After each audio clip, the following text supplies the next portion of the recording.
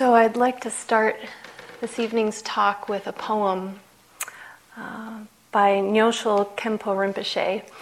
And the way I'd like you to listen to this poem is actually with your eyes closed and your attention inward. Because what he has to say in this poem is really what I'm hoping will be the essence of this talk. So I want you to listen for the essence of what he's pointing to.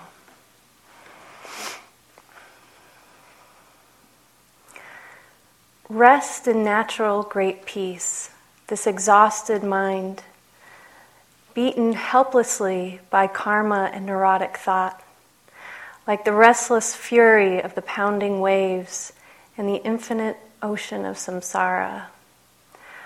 Rest in natural great peace, this exhausted mind, beaten helplessly by karma and neurotic thought, like the restless fury of the pounding waves in the infinite ocean of samsara.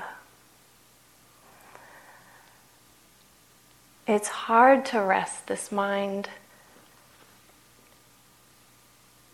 It's hard to rest. He's pointing to this neurotic mind that seems sometimes when we come on retreat, especially if we're new to retreat, especially at the very beginning of any retreat, this mind feels like it's being pounded by these waves of neurotic thought.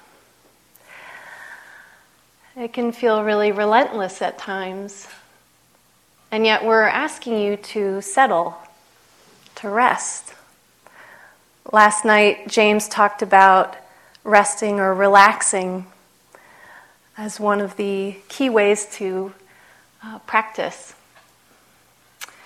And when he says relax, or when I say relax, we don't mean that in any kind of superficial way.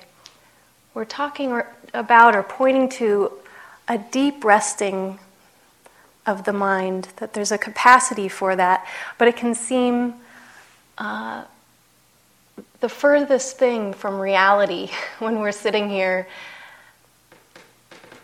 and we're in those difficult mind states. So many of you, it took a lot for you to get here. I imagine a lot of you had to tie up some work things to take this week off. Some of you have school stuff you had to take care of. There's relationships, there's pets. You had to get here somehow. You either drove or flew. It may have been really complicated. Most of us live our lives 100 miles per hour, and then we get here and we stop. We come to a crawl.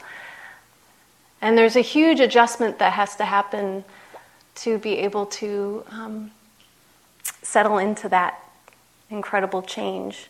Many of you in the interviews today actually talked about just the renunciation piece, renouncing your cell phones or your iPads or whatever it was, the technology that you had to give up, and how hard that was to give away that thing that is such an easy go-to for distraction. Maybe it's even a go-to to feel a little more connected, but ultimately some kind of distraction. Or maybe it's something else that you've had to let go of just to be here. Talking.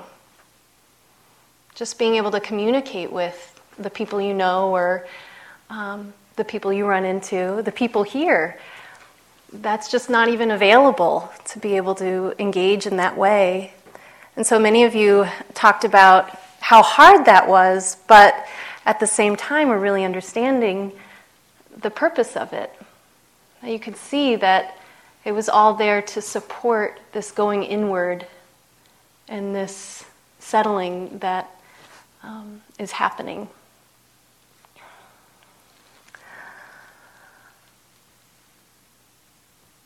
And yet, within that transition period, we're asking you to pay attention to all that's going on in here. And so we're willing to do that. You're here, so you're willing to do that. But it's really not easy. It can be such a challenge at times. And I know some of you are having times of real peace and quiet and clarity. So there's that too. But my guess is that there's also a lot of difficulty happening. And so I know that when I've sat, early on in my practice, when I would sit retreat or go to a day-long or have some kind of interaction with a teacher, and I would listen to the teachings or I would listen to advice from the teacher, really all I really wanted them to tell me was, how do I get this to stop? Just what's the magic? Whatever I need to do, I'll do it. Just tell me what it is, I'll do it. And don't you want that? Wouldn't you like me to give you that secret teaching? Wouldn't you like to know that one thing, or even several things that you could do to get rid of the body discomfort, the mental chatter, the difficult emotions coming up, the fear, the doubt, the sadness that comes in?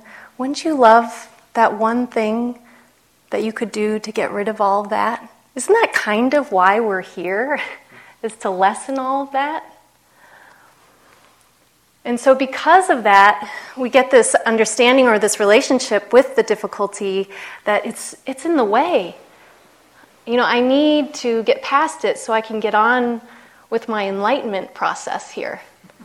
Once that's over, once I settle in and this all calms down, then I can begin. And that's really understandable, but it's wrong. Because all of this is part of our practice. Nothing gets left out. You're in the process right now. You're on the path right now. This is the special teaching. All these moments of difficulty and all these moments of overcoming the difficulty. It's all part of your awakening process. So there's nothing that we're teaching you here that deletes this from your life in an easy way. Because without it, actually, without the dukkha, without the suffering, without taking time to turn towards it and really understand it, without it teaching us what we need to know, there is no awakening. There is no process. There is no need for a path. This practice of mindfulness, that word is used a lot now. It's become really popularized. But basically, in this form, mindfulness is paying attention to what's happening right now.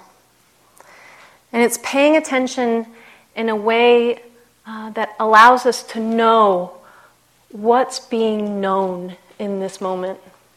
This is mindfulness. And nowhere in that definition does it say that it has to be peaceful or pleasant, enjoyable, blissful, that the body has to be still, that the mind needs to be still. All of it gets included. So the different sounds that arise, the quiet that arises, it can all be held in mindfulness. The different mind states, are moments where we feel happiness, the moments where we feel sadness, the moments where we feel confusion, the moments where we feel more clear, we know we're clear. The times where there is body discomfort, the times where our body feels really good. All of it is included. Mindfulness excludes nothing. It includes everything. We're here to pay attention to the whole breadth of the human experience. Nothing gets left out. And upon hearing that, maybe it's a relief. Like, you're doing it. Whatever has come up today and you paid attention to and were present for it, You're there. You're practicing mindfulness, whether it was pleasant or unpleasant. So for some, maybe that's bad news. If you were hoping otherwise, that you were hoping that maybe we won't have to deal with all this stuff, all this unpleasant. But take heart that it's through this that we become fuller human beings. We begin to understand ourselves so much better. It's actually what we want.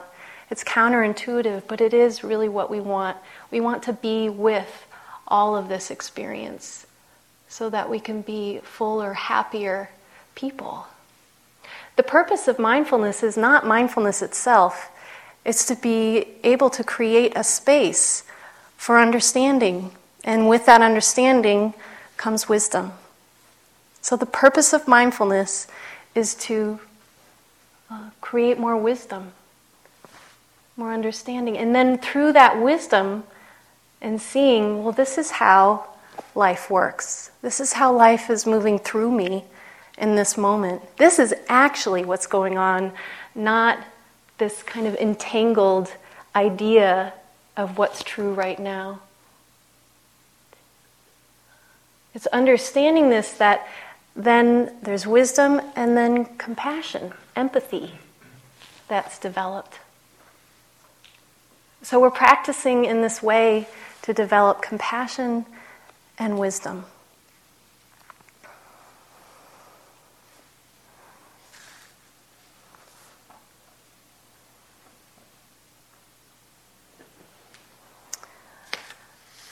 So how do we hold all of this? How do we stay with all of this? James last night talked about relaxation, interest, and kindness. I want to say more about each one of these things, but I want to also acknowledge how counterintuitive that can be, to go towards those things when we're practicing. So often if we see a problem within our experience, within our practice, we usually have some kind of habit of working with it. A habit that doesn't just develop here on retreat. It's usually a habit that comes out of our daily life. It's something really familiar as far as how we work with our difficulties. So it might be ignoring it or shutting down to it, just kind of not dealing with it at all. That's one way we might respond habitually to our difficulties. It might be to attack it with an arsenal of self-judgment or maybe blame. That might be our habit. It might be going into fix-it mode. I've got to fix this. Got to get through this. And there's nothing, all of these things are really understandable. We probably learned our habits at a young age and maybe from the people around us. And in some sweet way, they've maybe even taken care of us at certain times where we just couldn't quite find our way. So there's something kind of sweet in our habits, but they're old habits, and they are probably not helpful anymore. And so here we are trying to create new habits, but it is counterintuitive.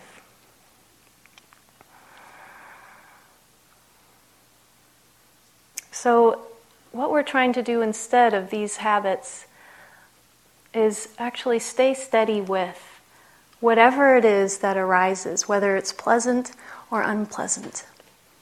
We are asking you in this practice to turn your attention towards whatever it is, whether it's difficult or boring, uninteresting in the moment,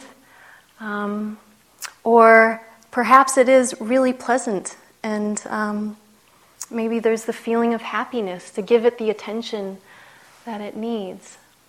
To turn towards whatever it is and stay steady with it. Stay there with it. This is a poem by Wendell Berry. where he really speaks to this idea of turning towards more of the difficult that can arise. He says, "When despair grows in me and I wake in the night at the last sound in fear of what my life and my children's lives may be, I go and lay down where the wood drake rests in his beauty on the water, and the great heron feeds. I come into the peace of wild things who do not tax their lives with forethought or grief. I come into the presence of still water, and I feel above me the day-blind stars waiting for their light. For a time I rest in the grace of the world, and I am free." So this idea that even in the moments that are really challenging, that if we can turn towards it with our attention, this is what's happening. Restlessness, being known right now. Sadness, grief, being known right now. Anger, being known right now. Body aches, sleepiness, confusion, doubt, being known right now. This is what's being known right now. If we can turn towards it, and in some way, in this, in a deep way, somewhere within us that knows better, the part of us that has wisdom of past practice, of a life lived, that knows that there's some way we can rest, we can relax around that difficulty, we can relax into the moment, we can soften in some way. Another word might be allow, to allow ourselves to be with whatever it is that's here. And that's difficulty, but it's also the moments that are not difficult. Giving yourself the time, not rushing to the next thing, or being so focused on finding the difficult. Are anyone like that here, where you're always looking for what's wrong? And we kind of miss what's going really well? So giving ourselves time to relax into, this is going really well. Not trying to add anything to it or hang on to it when that happens, but just, wow, that's nice. And being here with it, staying with it. So one way that I like to think of this, this deep resting, you can close your eyes for this. It's just a way of visualizing and actually getting a sense in the body of what this relaxation is. And you can imagine yourself stepping into a stream. It's hot outside, so it's cool in the stream. You're happy to be there. It's refreshing. The water is clean. The pace of the water is really mellow. If you're not a great swimmer, this is buoyant salt water. You will not drown. And instead of treading the water, you can actually imagine yourself treading this water. It's just a little bit too deep to stand. And imagine that feeling of treading water. You're confident you can do it. You can keep your head above water, but it's a lot of work. It's a lot of effort. There's a lot of doing, a lot of trying. And then imagine just allowing your body to lean back into that cool, refreshing water. And you lean all the way back and relax the muscles, and the water supports you. And you can feel that cool water on your body. You can feel your breath. You can hear the birds. You can hear the rustling of leaves. And there's that deep sense of peace and presence. This is the feeling of resting into the moment. And maybe there's actually a time that in your own life that you've had, maybe somewhere in nature, or with a dear friend, or even just the comfort of your own bed after being away for a while. And you get in and you lay back, and it's your pillow and your comforter, and it's warm and cozy, and your whole body can just release and be there. And you don't want to be anywhere else but there. And it's just enough. This deep resting. Now that I have you there, hopefully, imagine some version of this ability to rest. When something difficult is going on, something you wish wasn't happening, maybe you're going through a deep loss or a challenging change in your life, or a lot of confusion. Imagine being able to hold that with this same openness and acceptance, this allowance of the mind and the body saying, yes, this too is here, and I can be here for it. This is the possibility of this practice. Another way that I like to practice this deep resting or relaxing when there's something really difficult going on is I like to find it in the body and just see if it's manifesting. Sometimes it manifests as like a rock right in the chest or in the stomach, or I'll feel it up in my shoulders and my neck. Maybe there's a very familiar place for you in your body where these difficulties arise. And instead of going straight to the heart of it and feeling like, well, that's where I need to put my attention, imagine putting your attention and intending for that relaxation or that relaxing. Imagine it kind of on the periphery, not needing to go straight into the heart of the difficulty, but rather relaxing around the difficulty, relaxing around the emotion, or maybe even the mind state, if you can think of a way that would work. It makes whatever it is a little bit more manageable. It allows for that deep wisdom that can hold it, bigger than the problem itself, bigger than the dukkha.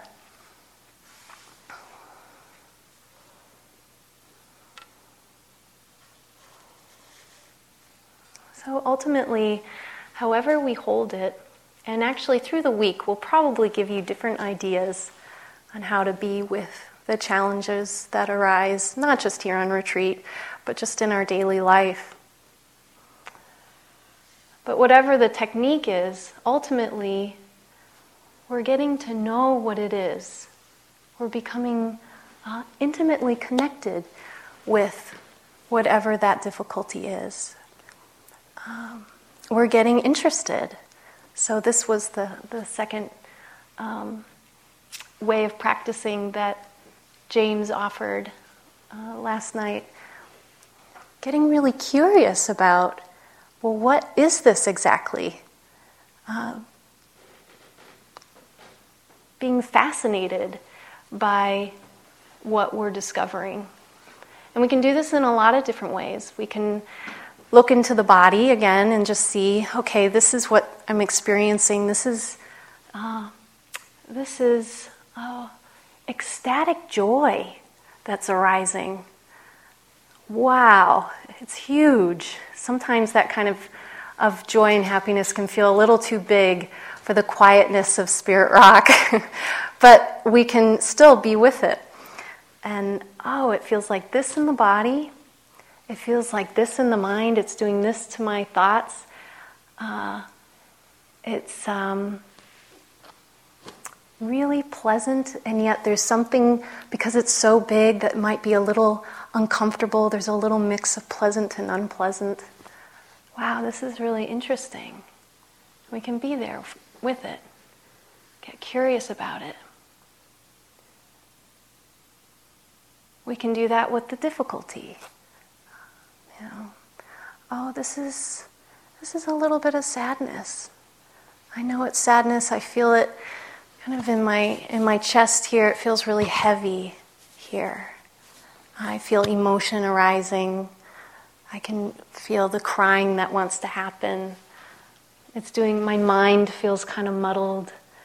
There's a lot of negative, sad thoughts that are coming through because of it.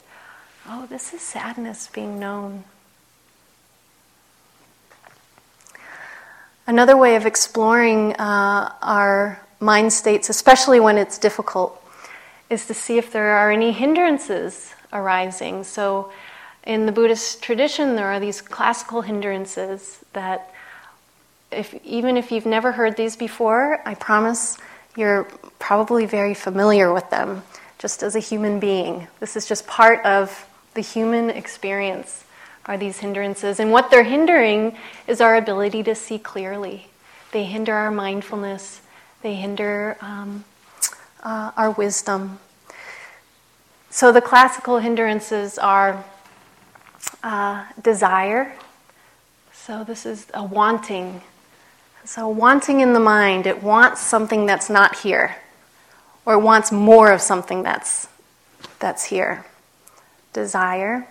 It's a distraction. It's your cell phone, or the wanting for your cell phone. It's the, wanting for more warmth or sun today. It's a wanting for somebody who's not here. It's wanting for comfort, wanting for something. Kind of the reverse of that, although they're very related and often come together, is aversion. I don't want what's here. This thing is arising. I don't want it. I'm noticing this in my experience. It's so unpleasant. I want to get rid of it. What do I need to do to get rid of this? Or it might not be internal, it might be external. A certain sound, or maybe someone reminds you of somebody. I don't like it. I don't want it. Aversion. So this pull and this push energy in the mind, again, make it very hard to see clearly when these are present. But we can notice them. We can call them out. Oh, this is desire that's happening. Oh, it's just desire. Oh, it's just aversion right now. So we can start to become more familiar with them. The third one is restlessness. Sometimes it's restlessness and worry. This could be restlessness in the body. It can manifest as restlessness in the body, but usually this is classically talking about a mind state of restlessness. So a mind that just won't settle. It's all over the place. It's spinning out. It's repetitive. It just won't stay with whatever the object is. How many of you have had a restless mind in the, 24 hours that you've been here? Yeah. And how many of you, in those moments of restless mind, knew that it was a restless mind? Yeah. We don't see it. These are blinding states. They're blinding. So we get caught up in all the, it just won't settle down, or get caught up in the story that's unfolding in our mind. But we miss, this is just restlessness. Oh, that's okay. That's not such a big deal. It's just restlessness. The other one that comes with this is, again, kind of an opposite, but related, is sloth and torpor. So, in other words, kind of that really sleepy mind, the sinking mind. Again, I'm sure how many of you have experienced the sinking, sleepy mind today? Yeah. Yep. It dulls the mind. It can also be this disinterest in the mind. Just kind of like, bored, stupid, I don't really want to. I just want to get back into bed.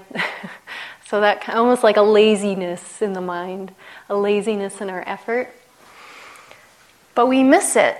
We get down on ourselves. Oh, why can't I just get into this? Or everyone else is totally doing the practice and I just can't really get into it. Or we fight the sleepiness. I have to stay awake. I have to stay awake. As we start doing the Vipassana nod, we don't have control over it, but we can get hard on ourselves. And we miss, this is just sloth and torpor, or this is just sleepiness. This is just boredom. This is just some laziness. Oh, that's not a big deal. That's okay. I can pay attention to that. That can be my object of mindfulness. The last one is doubt. And doubt is extra tricky, I find. There's a series of similes that the Buddha offers in teaching the hindrances, and I think like a version, and they all have to do with a vessel like this, a vessel of water, and how the water becomes disturbed or in some way is made so that we can't see to the bottom. It becomes unclear. This water becomes unclear, like our mind when the hindrances are present. And so, for example, I think desire is a series of dyes that are put in the water, and they're really pretty, and we're distracted by them, and we don't see clearly into the water because of the distraction.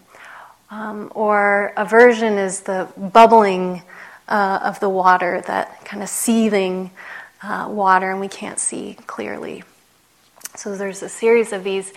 And for doubt, in doubt, not only is the water murky and we can't see through, but the whole vessel is in a dark room.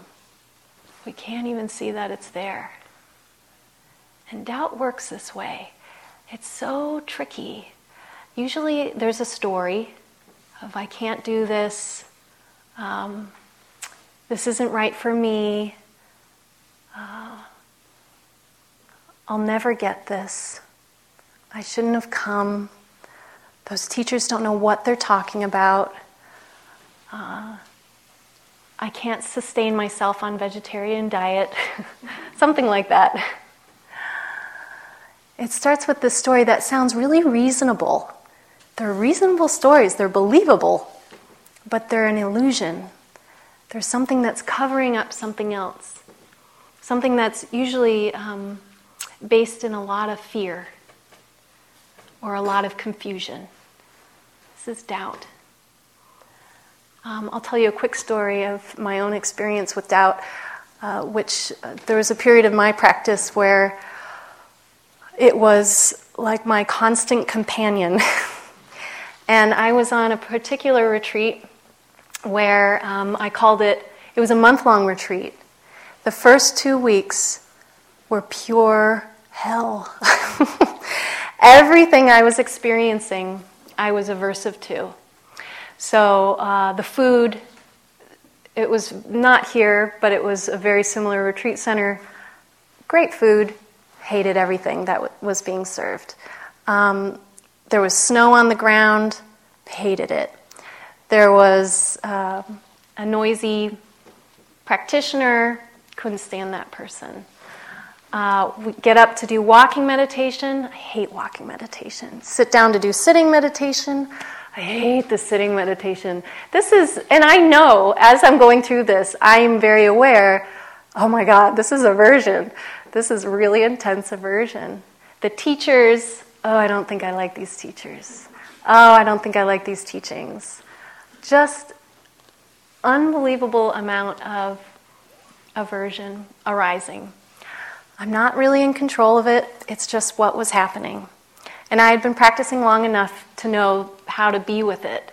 But after 2 weeks of this, I went into my practice discussion with the teacher, who I was not a fan of. I am now.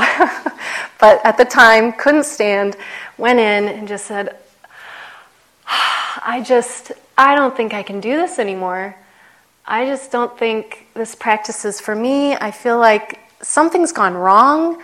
I'm just in this hellhole, and I don't seem to be able to get myself out. I feel like maybe I shouldn't be on this retreat right now. Like maybe this isn't the right place for me. And she leaned forward and she said, you know, Kate, I think maybe this is doubt. And I thought about it, and I said, no, I don't think so. And was so sure she didn't know what she was talking about. And I left the interview, and I went into my walking meditation, and I'm, doing my walking and hating it. And then all of a sudden it comes to me,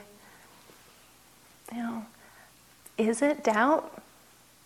And out of that question, it was like a regurgitation of, yes, this is doubt. I'm doubting the teachers, I'm doubting my practice, I'm doubting the whole lineage, I'm doubting this place, I'm doubting everything about all of it. This is doubt. And I stopped in the middle of the walking room and just cried and just allowed it to all come out. All that doubt, all that fear. And realized, oh God, it's just doubt. Oh, thank God, it's just doubt. It's not that big of a deal. That's what's going on. It's just doubt. And that was it. It completely turned the retreat, and I had an amazing retreat from that point on. So these mind states are really tricky. They can mask themselves as something else. We get caught in the storyline, we believe it, and we don't know what to do until we catch it with our mindfulness. Oh, is this doubt? Is this just restlessness? Is this greed? Is this a desire? Is this aversion? Is this just sloth and torpor? Oh, that's it. And when we can hold it in this way, our curiosity, our interest, our fascination takes over. Oh, well, I can be with that. Well, what is this? We become wowed by it. Wow, this is the human conditioning. This is fascinating. We become our own detective or anthropologist and start to discover things about ourselves that is so interesting. And a moment ago, it was devastating. And it just takes a flip of the mind. It's just from one mind state to another. Just our perspective. It goes from here to here. And just one, it can be a mind moment. It's not always that quick. Sometimes it takes a little time, really being with it. But sometimes it is. Sometimes it's just seeing really what it is. It takes the power away when we see it clearly. When the wisdom can come through. Oh, it's just this. My life isn't over. I'm not, an idiot, or I'm not hopeless. This is just this.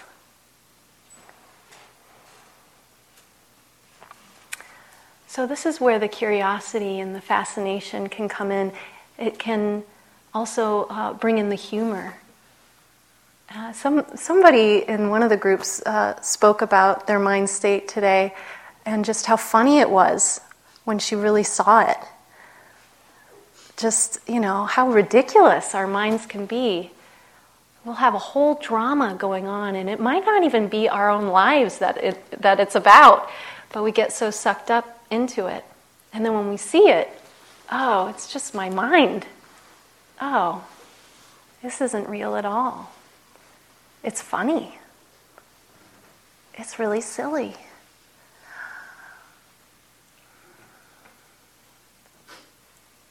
It's not personal. It's not personal.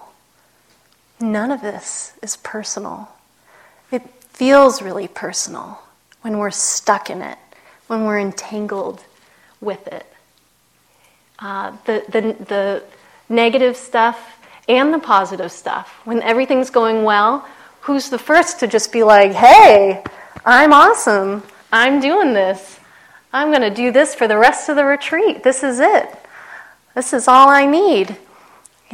We make it very personal.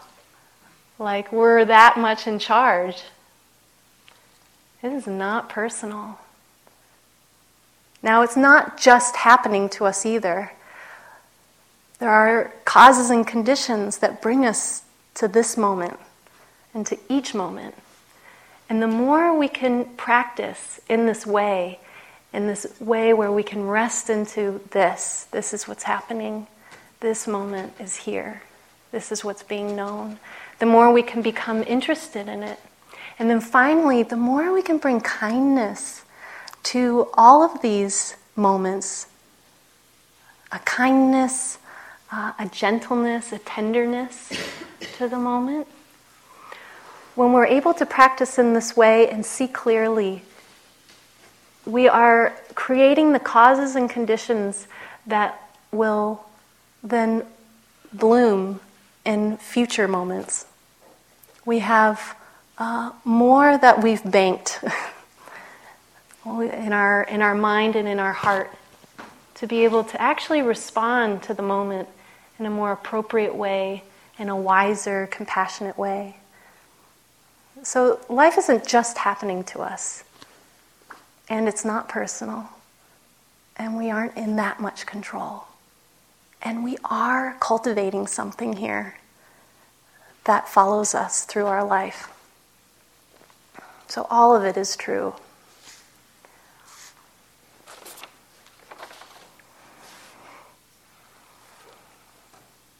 So lastly, I do want to say a little bit more about kindness. James led us through that beautiful metta this afternoon.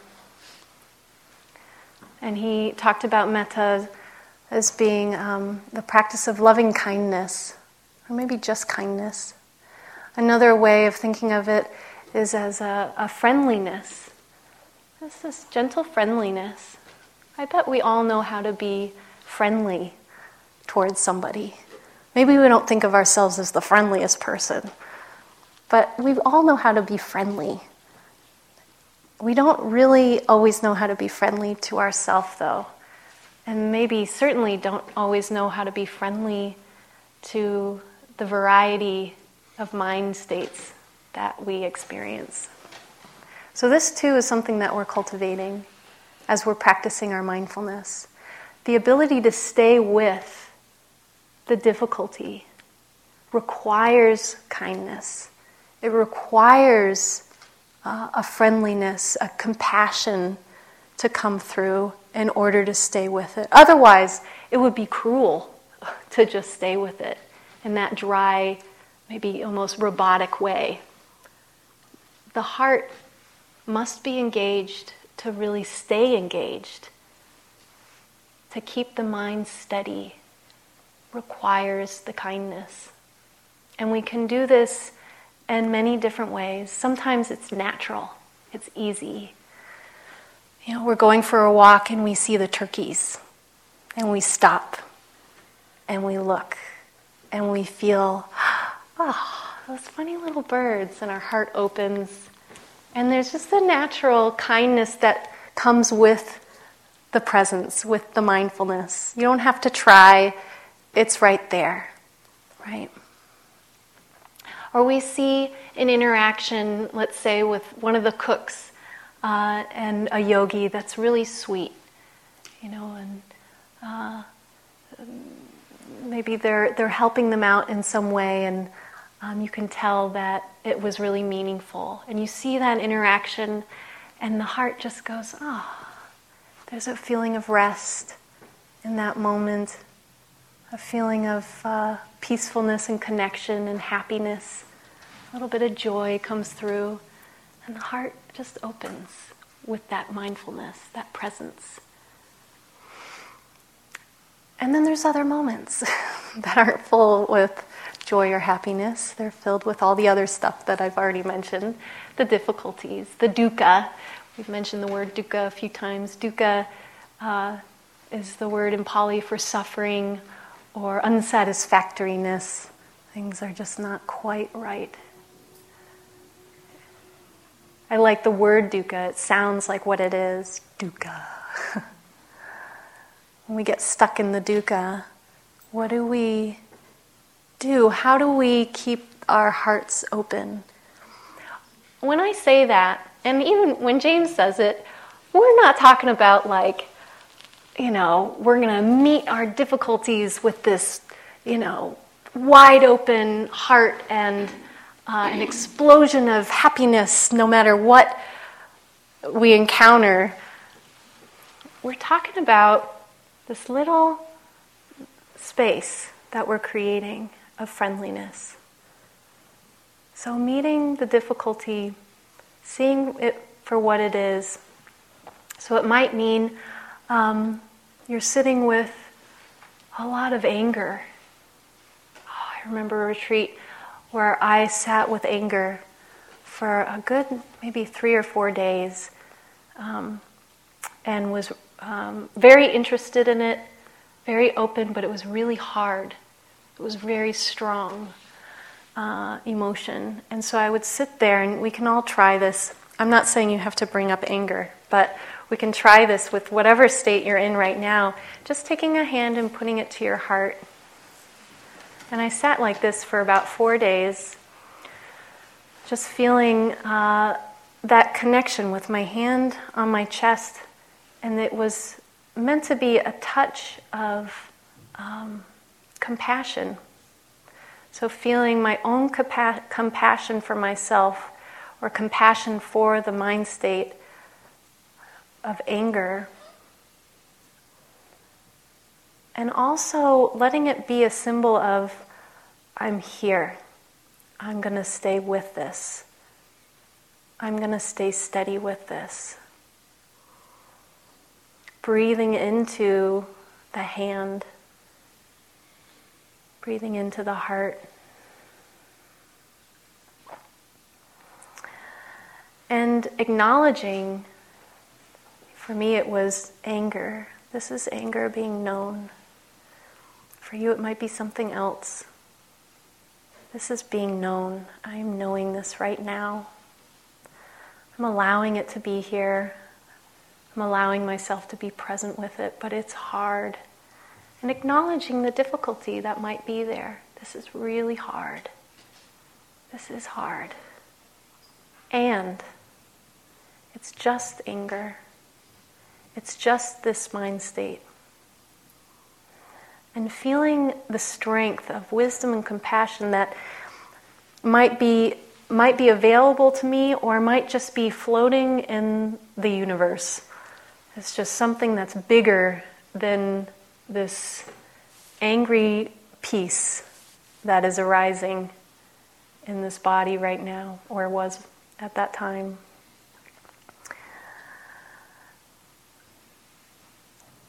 And then every now and then dropping in a phrase of compassion, especially when it would get really strong. Sometimes these states, it's almost like they pulsate. So it'll feel okay for a moment. I can totally do this. And then just with that little permission, it just gets a little bigger, tests your ability, right? And so in those moments, may my heart stay open to this difficulty. May I stay present and kind to myself.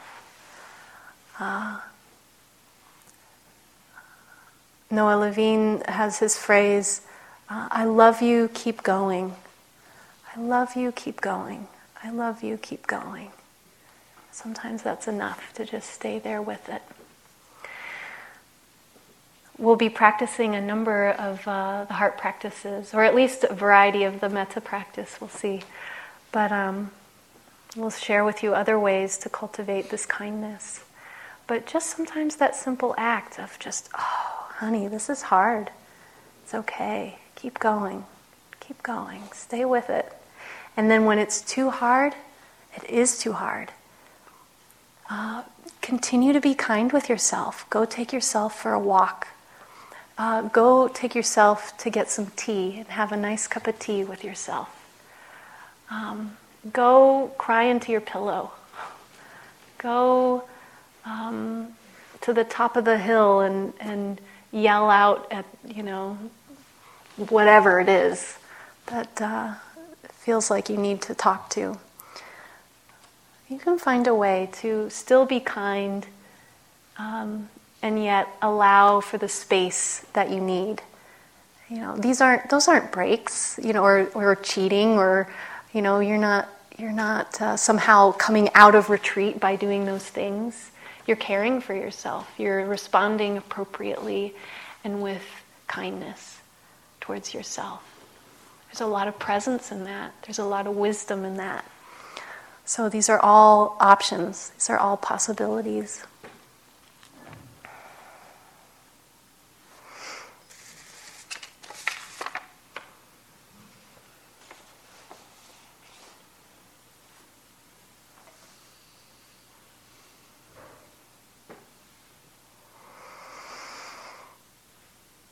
So maybe I'll just end by saying that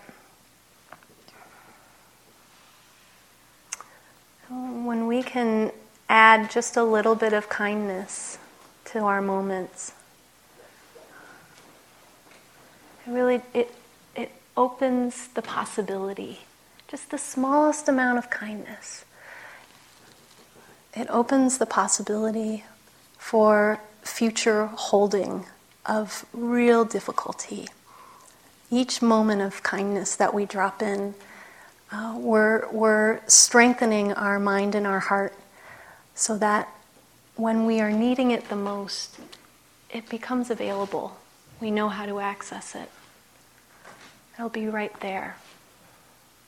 And it's through that kindness, that interest, fascination, through that deep resting around whatever it is that's arising, or that resting into the moment, however you want to phrase it or hold that deep resting into this is what's being known, this right now. All of this then leads to the opening of insight and wisdom and understanding. So why don't we just sit for a moment or two and let the words settle.